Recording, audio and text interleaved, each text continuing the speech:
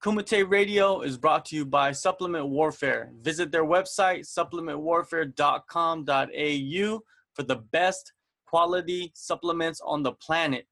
Use coupon code Kumite Radio at checkout to get 10% off of all orders. If you're trying to get sexy for the summer, if you're just trying to flex on fools, visit supplementwarfare.com.au for the best supplements in the world. Use coupon code Kumite Radio at checkout to get 10% off and support the podcast. Joining me on Kumite Radio is Daniel Almeida. He'll be fighting at Diamondback FC 7 on November 10th versus Daniel Curry in the middleweight division in Adelaide. What's going on, Daniel? What's up, buddy? It's a pleasure to be here again, talking with you. Thanks so much for that, mate. No worries. Let's get into your past, your beginnings. Your roots seem to be in BJJ. Where did you first get your start in that martial art? I believe I started training. My first jiu-jitsu competition was in 92, so like a long time ago. So I started training when I was 7 years old. I'm 35 now. So been training jiu-jitsu for probably for my whole life. Yeah. All right. You're originally from Rio de Janeiro, but now you live in Australia. How did you end up on the Gold Coast? Yeah. So I'm from Rio, so I've been training at the Nova União team for a long time. So since I started jiu-jitsu, and then I was training in Rio. After I was in America, and then I was in Rio training with Master André Pederneiras, and I was there. And then someone came to me and say, "Daniel, you speak a little bit English. Would like to go for Australia as a man? Why not?"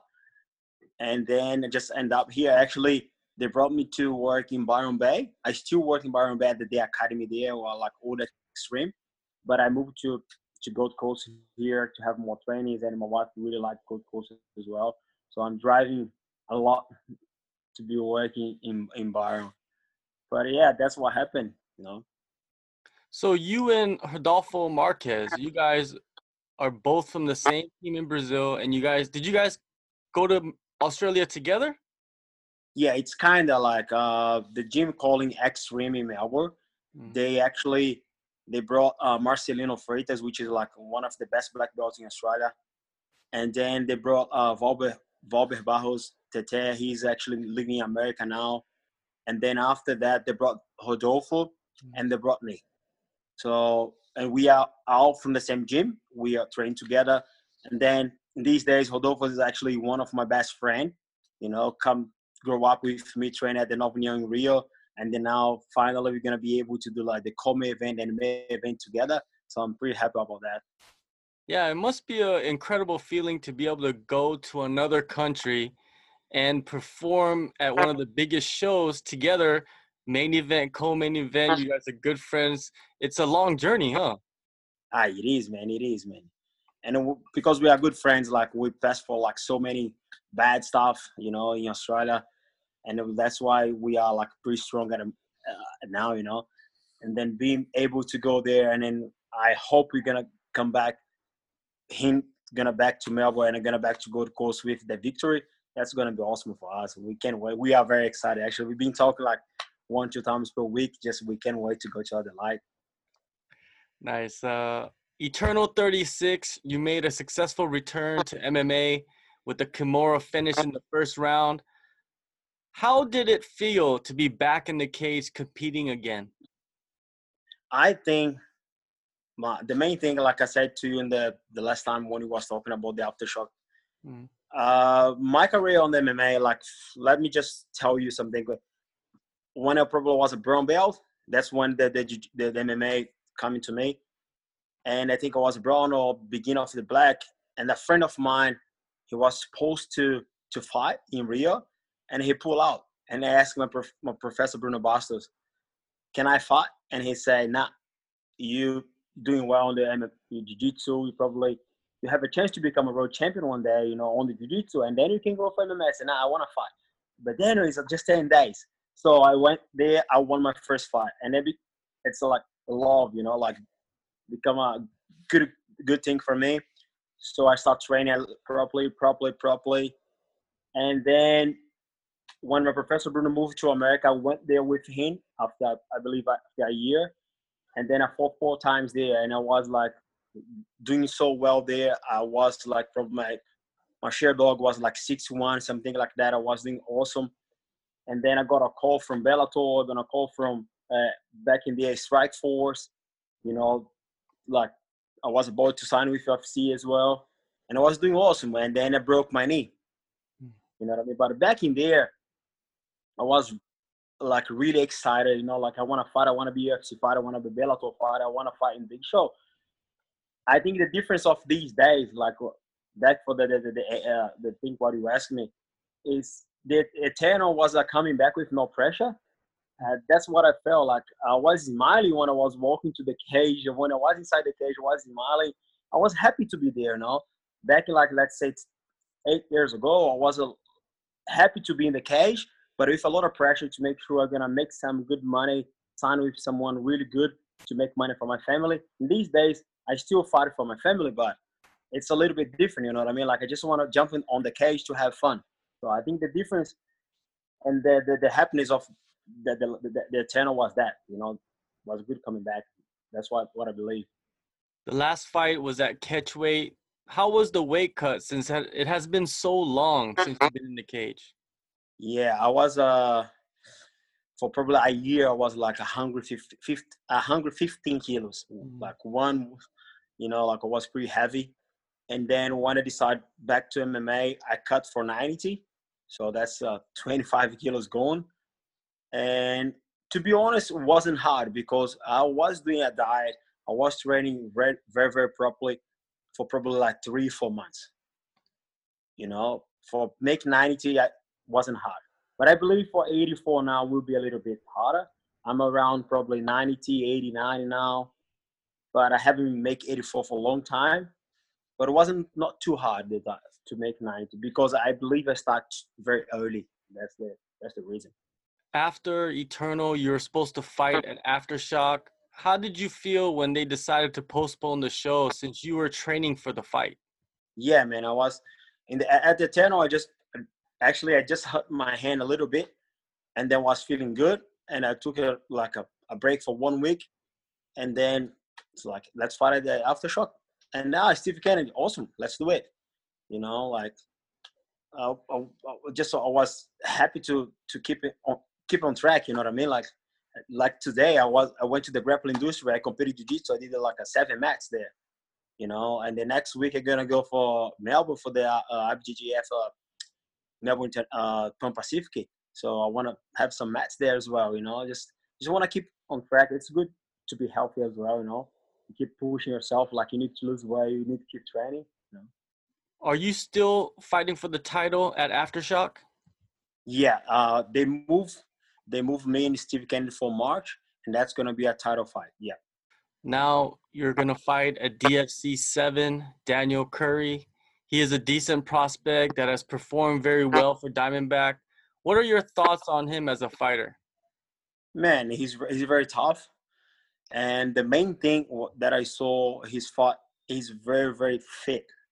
Man, he don't stop. It's incredible. He just keep going, and that's the main thing of him. And he's a good brown belt as well. Like we taking him down, I believe will not be easy. Submitting him, I believe will not be easy. But I have been training hips, and my cardio is like really good as well. I believe it's gonna be a good match, but I believe I'm gonna back home with that victory. I'm pretty sure. I think I have a little bit more experience than him. Like I've been fighting for so long. Training jiu-jitsu for so long. That's could make the difference inside the cage. That's what I believe I'm gonna win. What aspect of your game do you have extreme confidence in, other than your ground game? I think I will be honest with you. If I put it if I need to put it in 3 parts, would be first one for sure my jiu-jitsu, my ground game. My second one, I believe I have been proving hips today at the comp there. I did so many good stuff about the wrestling. And then let's say the third part is my striking. My strike's not bad. I really want to show my strike one day. I want to show to everyone I can do it. I can knock someone out. But my wrestling, I'm pretty excited about my wrestling. Been training Paul Storla from Arena. Yeah, he in Brisbane, man. He's like Russian black belt. We fought against each other in few jiu-jitsu competitions. We are good friends with each other, and I always want him going there training wrestling. He would train for 3 hours, man. And then I love wrestling, so I think my wrestling is actually my second point. I can take someone down, like not easy, but I can take people down. Yeah.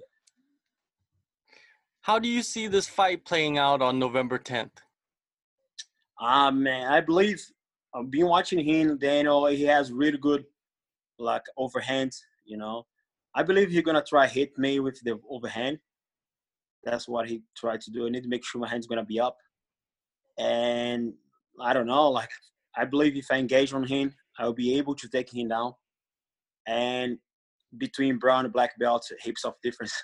You know, I'm a black belt, only black belt for probably almost 13 years, you know.